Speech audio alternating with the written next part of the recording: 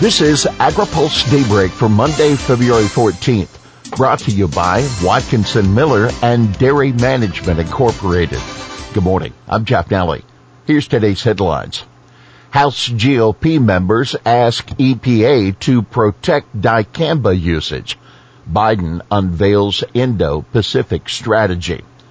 House Republicans appeal to EPA to protect dicamba usage. Representative Jim Baird of Indiana, the Republican, 65 of his Republican colleagues are urging EPA to take steps to ensure growers can continue to use dicamba in over-the-top applications. The agency announced in December that it was considering further restrictions on the herbicides, saying in a report that measures imposed for 2021 had failed to reduce complaints of herbicide drift. In a letter to Administrator Michael Regan, the lawmakers claim that report is flawed and fueling litigation over the weed killer. They also note that farmers have already placed orders for the chemical to use during the upcoming growing season. We urge the EPA to abandon its path of recent actions on this critical crop protection tool and to work with state regulators, grower organizations, and registrants themselves to ensure these products remain on the market and available to growers, the lawmakers say. EPA hasn't set any new restrictions for the 22 growing season. The agency said in December that training programs using the 21 restrictions should continue.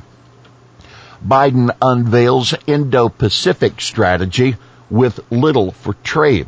The White House on Friday released an explanation of the core tenets of its much-anticipated Indo-Pacific strategy aimed at tightening U.S. relationships with key allies such as Japan, South Korea, Thailand, and India. Groups like the U.S. Chamber of Commerce were not expecting the strategy to be anything like free trade agreements that would increase access to foreign markets for U.S. exports, and they were proven correct. The strategy aims to improve Indo-Pacific prosperity and security, as well as build the region's ability to deal with transnational threats.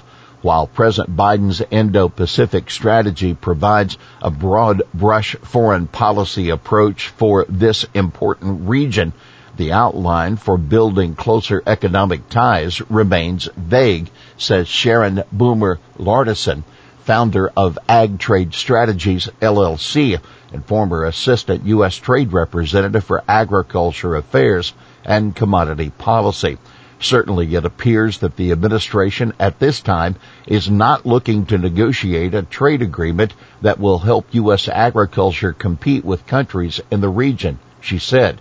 Expanding market access opportunities through new trade agreements would diversify export markets and strengthen prices to the benefit of America's farmers and ranchers. Survey. Cotton acreage to expand amid soaring prices. Farmers are expected to increase cotton acreage by about 7% this year as growers try to take advantage of prices that are the highest they've seen in years. According to the National Cotton Council's annual survey of planting intentions, farmers are expected to plant about 12 million acres this spring, up from 11.2 million acres in 2021. Southern farmers have a number of good options this year. Prices for soybeans, peanuts, and corn are also strong. NCC economist Judy Campeacci says farmers in the southeast and mid-south will shift a bit from corn to cotton, while growers in the southwest will plant more cotton and less wheat or sorghum. Cotton prices have been running $1.25 a pound in recent days, about double the average price in 2019 and 20, as well as above last year's average of just over 90 cents a pound. It's good to have options, Alabama producer Mike Tate said of the strong commodity prices farmers are seeing. He noted that fertilizer prices and other production costs are much higher as well. Now take note, cotton producers are heavily dependent on exports. The industry's facing the same supply chain disruptions as other sectors. A large portion of the U.S. crop is shipped via the heavily congested Port of Long Beach. We'll have more AgriPulse Daybreak after this. Located in Washington, D.C., Watkinson Miller has been providing legal services to the agriculture industry for more than 30 years. The attorneys at Watkinson Miller possess a unique combination of knowledge, skills, and experience working with commodity boards and their partner organizations and the U.S. Department of Agriculture. Watkinson Miller is proud to serve the agriculture community by delivering top-quality legal services that achieve cost-effective results. Welcome back to AgriPulse Daybreak. Canada truckers took toll on meat trade. Canadian authorities cracked down over the weekend on truckers blocking bridges to the U.S., which will be a relief to U.S. and Canadian beef and pork traders who ship almost all of their products by truck. Blockage of the Ambassador Bridge was of primary concern to U.S. exporters because it's the gateway to Toronto, and traffic has been diverted for the past week to the smaller Blue Waters Bridge, says U.S. Meat Export Federation spokesman Joe Shuley. That was creating significant delays, forcing some U.S. exporters to put off shipments. The U.S. sent roughly $1 billion worth of pork to Canada in 2021, Shuley said, and it's not just meat that has been impacted. You've got a lot of agriculture trade taking place at those crossings, whether it's feed grain, feeder pigs coming south, or feeder cattle going north. FSA chief: fertilizer shortage could lead to CRP enrollment. High fertilizer prices could lead more producers to consider taking their land out of crop production and enrolling it in CRP. Farm Service Agency Administrator Zach Ducheneau said in an interview with AgriPulse.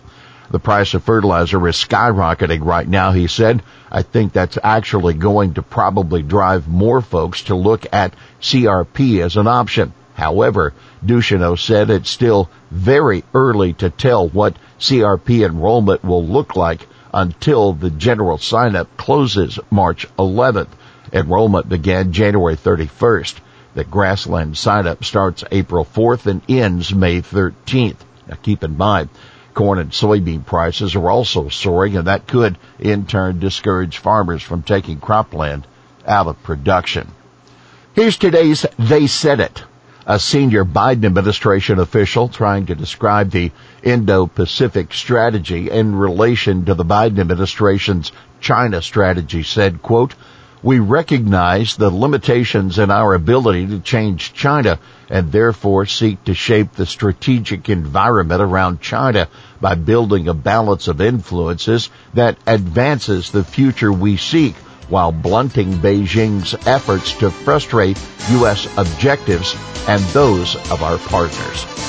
Well, that's Daybreak for this Monday, February 14th, brought to you by Watkinson Miller and Dairy Management Incorporated. For the latest news out of Washington, D.C., visit agripulse.com. For AgriPulse Daybreak, I'm Jeff Daly.